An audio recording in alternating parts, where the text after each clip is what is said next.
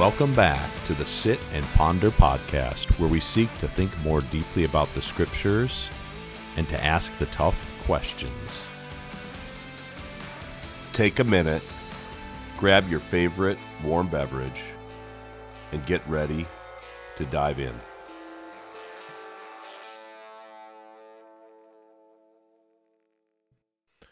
Welcome back, folks. Let's mine out some more stuff related to what it means to love one another. Okay, let's just dive right in. Love means that we exercise Jesus-like generosity, which exceeds normal human generosity. Let's begin with a scripture from Luke 12. Jesus says, "Fear not, little flock, for it is your Father's good pleasure to give you the kingdom. Sell your possessions and give to the needy. Provide for yourselves with money bags that do not grow old, with a treasure in the heavens that does not fail, where no thief approaches and no moth destroys. For where your treasure is, there will your heart be also." All right, so this is a passage where Jesus is tangibly saying to sell your possessions and give to the needy. And in doing this, you're going to provide for yourself money bags that don't grow old. You're going to store up for yourself treasures in heaven, in the resurrection reality to come after death. The context of this passage in Luke 12 is very, very important. This comes after two texts that I think are very relevant to the meaning of this text. The first text tells them not to worry about their daily needs of food and clothing, because of how generous God is with his children. So he says, do not worry about what you will eat or drink or what you will wear. For if God cares about the lilies of the valley and the birds, how much more will he care for you? So if you are a person in need and you're not sure where your next meal is going to come from, your next piece of clothing, for example, then you shouldn't even be worried about tomorrow, even though you're in need, because God cares for you.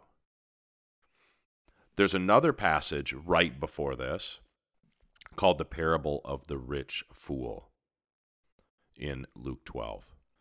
In this text, a rich fool says to himself, "I will do this. I will tear down my barns and build larger ones, and there I will store all my grain and my goods. And I will say to my soul, 'Soul, you have ample goods laid up for many years. Relax, eat, drink, be merry.' But God said to him, 'Fool, this night your soul is required of you, and the things you have prepared, whose will they be? So is the one who lays up treasure for himself and is not rich toward God.'" So a question is begged. So this is the context of the text I read a minute ago, "Fear not, little flock, sell your possessions and give to the needy." What does it mean to be rich toward God? So Jesus first encourages them to trust in God's daily provision for needs, so much so that you're not even looking to tomorrow's needs as a subject of worry or concern. He also tells them that it is foolish to store up your extra wealth for your future ease, luxury, and relaxation, trusting in the security of wealth as a way of making yourself and your soul feel better. Both of these texts emphasize the importance of trusting God alone for your future financially. I believe the parable of the rich fool challenges many of the modern, even quote-unquote Christian reasons for retirement. What does Jesus suggest instead? And that is where we're going to look at the passage I read at the beginning. He suggests something to do in the present time as opposed to focusing on the future. He gives a way to store up treasures for oneself in the future. The catch is that this future is not the one on earth like the rich young fool is saving for. We are to invest in the resurrected existence in heaven. Jesus tells us to sell our possessions and give the money to the needy. If you think about what this means, folks, this literally means that we are lowering our standard of living potentially in order to help those who have current needs. If you put these two texts together, you kind of get this idea.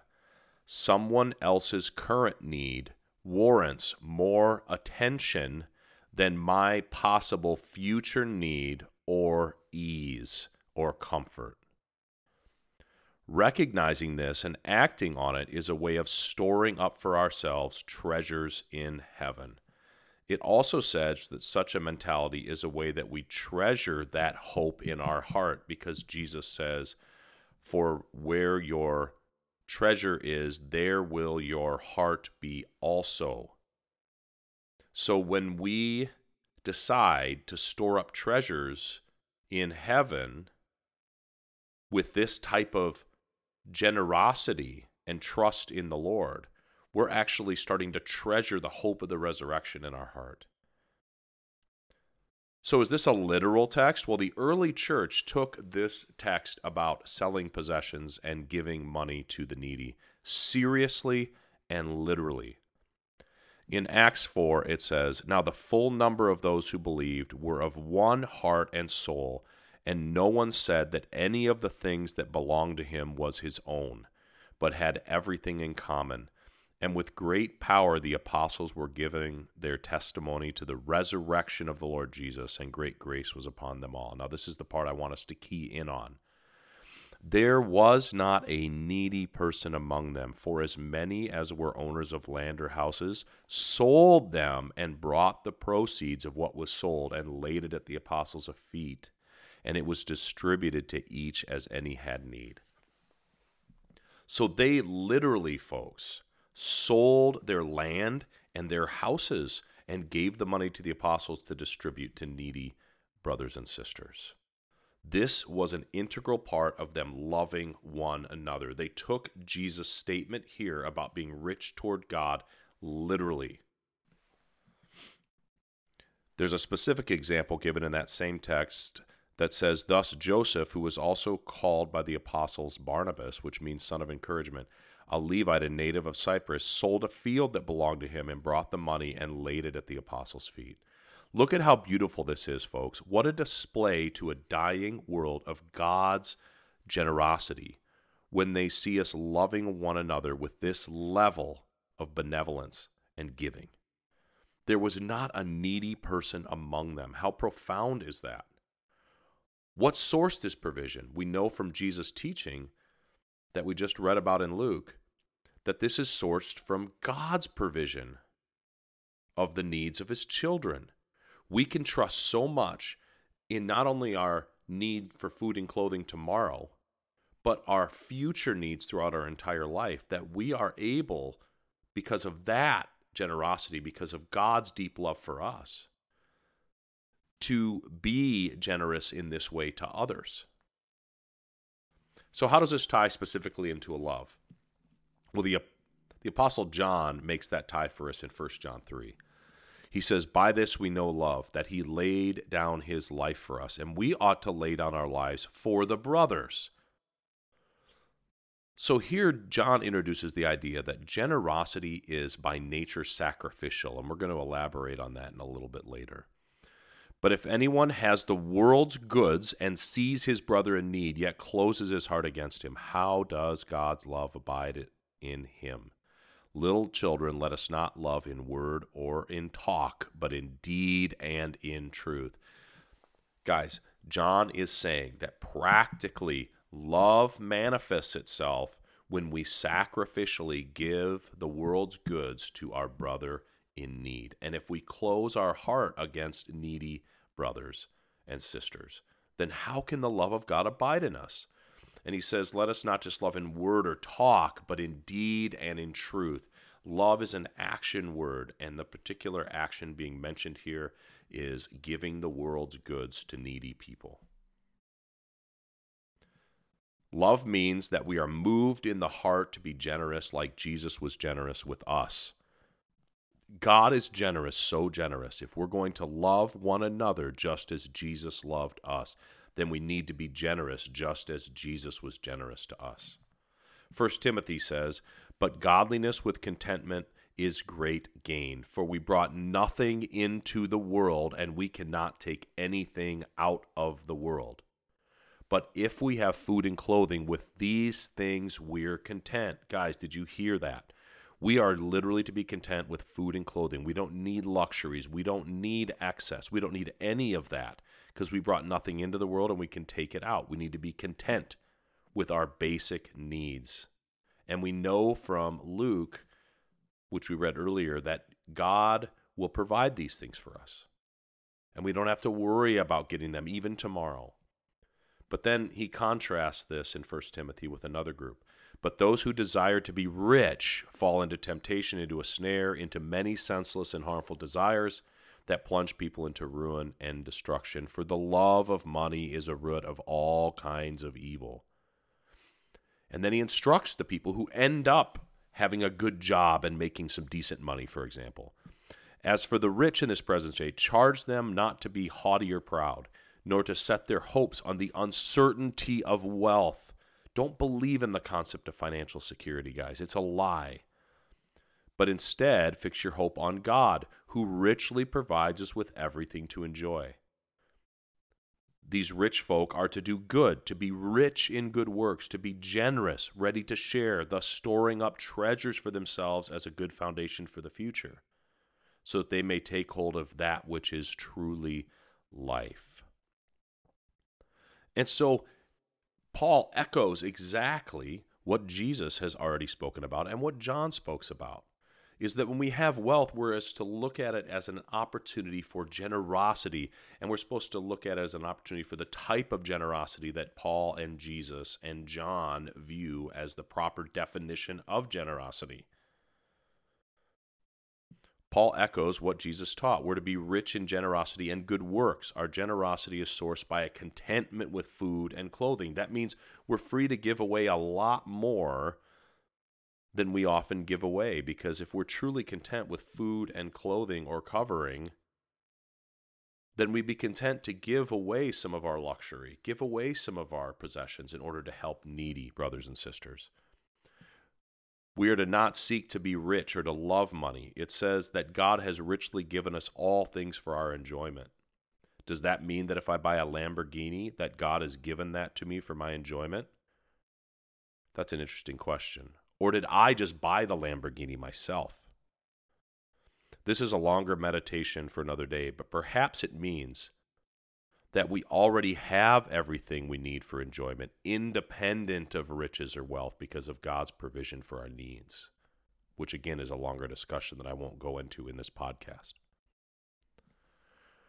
When Jesus and Paul speak about this love-sourced generosity, what's the style of this generosity? How extreme is it? How does Jesus and how does Paul define generosity when they speak about it in these texts that we've just mentioned above? Well, Jesus gives us one indication of what the definition of generosity is by a simple story. It says, "And he sat down opposite the treasury and watched the people putting money into the offering box.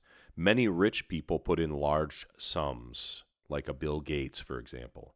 And a poor widow came and put in 2 small copper coins, which make a penny. And he called his disciples to him." Teaching moment, guys, teaching moment. "And said to them, 'Truly I say to you, this poor widow has put in more than all those who are contributing to the offering box. For they all contributed out of their abundance, but she, out of her poverty, has put in everything she had, all she had to live on.'" This is Jesus' example of generosity, folks.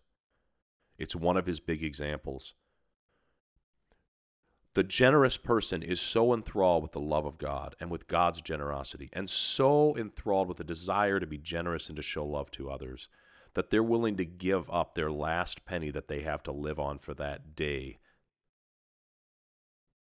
And Jesus elevates this type of generosity, which I would call sacrificial generosity. Sacrificial generosity. Not giving out of one's abundance, but being willing to give just out of the heart, because of your trust in God's provision and love for you and your desire to show that love and generosity to others. This is like what we see in Acts 4, that people are actually lowering their standard of living, selling things, choosing to live with less houses and land and other possessions in order to bless brothers and sisters who have needs both locally and abroad. And we're going to discuss that in a minute too. The love-based generosity that we seek is the same type of love-based generosity Jesus had, sacrificial generosity. Jesus sacrificed his life so we could generously have eternal life. Jesus' sacrifice was sourced by the infinite resources of his Father. So is ours. We are so blessed and loved that the love overflows through us unto generosity like the world has never seen. We are agents of God's extreme sacrificial generosity. Paul echoes this idea when he says, each one must give as he has decided in his heart, not reluctantly under compulsion, for God loves a cheerful giver. Giving is supposed to be something we enjoy, folks. We're supposed to be cheerful about it because we're so sourced by God's love. Paul also lays out an example of his definition of generosity by citing another example, kind of like Jesus' example, and it's actually very similar to Jesus' example.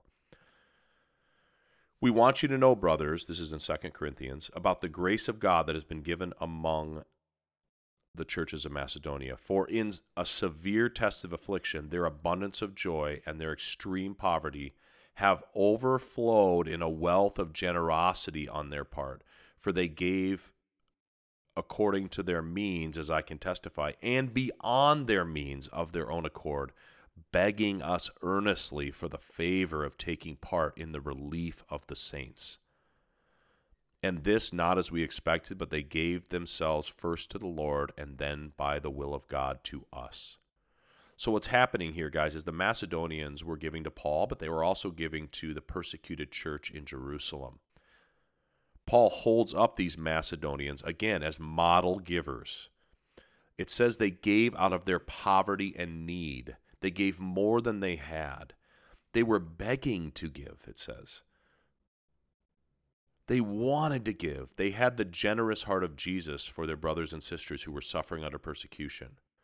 Both Jesus and Paul set a high bar based upon the generosity of God, of what it looks like to set our own financial security aside to love our brothers and sisters with sacrificial generosity. Not just giving after we get all that we want and save for our comfortable retirements month after month. We don't do this to punish ourselves, but because we know it will make us like Jesus and rich toward God. We are still investing in our retirement, by the way, but we're not investing in our earthly retirement. We're investing in our resurrected retirement. American financial planning, guys, is so far from this, in my opinion. I want to invest, but I want to invest in eternity. Scripture says it is more blessed to give than to receive. Do we believe this? Do we know the blessing that comes from trusting God's generosity toward us for the future? Do we understand that taking the risk of giving today out of our need and love-filled heart is totally worth it because of how it connects us with God's story and heart? Let's dream about this for a while. Suppose we're generous to our enemies and love them. What if many of us choose to live in smaller homes and drive smaller cars, minimalist cars, so that we can exercise more generosity? What if we used our homes and cars and tools mainly to share and bless people with needs? What if we were okay with them getting broken or even stolen because we just love being generous so much as a way of people seeing Jesus through us? Imagine that only one person in a community needed a pickup because they shared it with everyone. Imagine letting people live with us, single moms and families. Imagine us hosting people regularly for meals. Imagine us not even really longing for luxury or ease in this life, or even worrying about our retirement. Imagine that our generosity is so great in our fellowships that we see each other and our children as our retirement plan, if needed, which we may not even need to retire, instead of needing to storehouse cash or hang out in a nursing home long term. What sources all this type of love-based generosity? The love of God and the awesome generosity of God to us that's guaranteed. We believe so much that God sources with love that it overflows, and we want to spread it as fast as we can.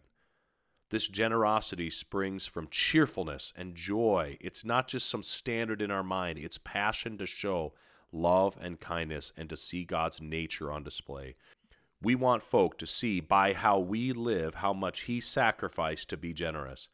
We are responding to His love and generosity in order to love and to be generous just as He was to us. Think of the themes of the last 3 podcasts.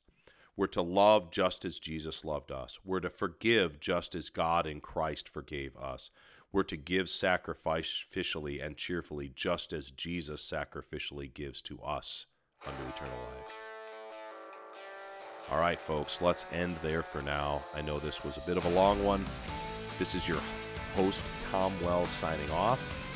Next time, we will discuss how loving one another means that we have a oneness like God is one. Until then, be generous.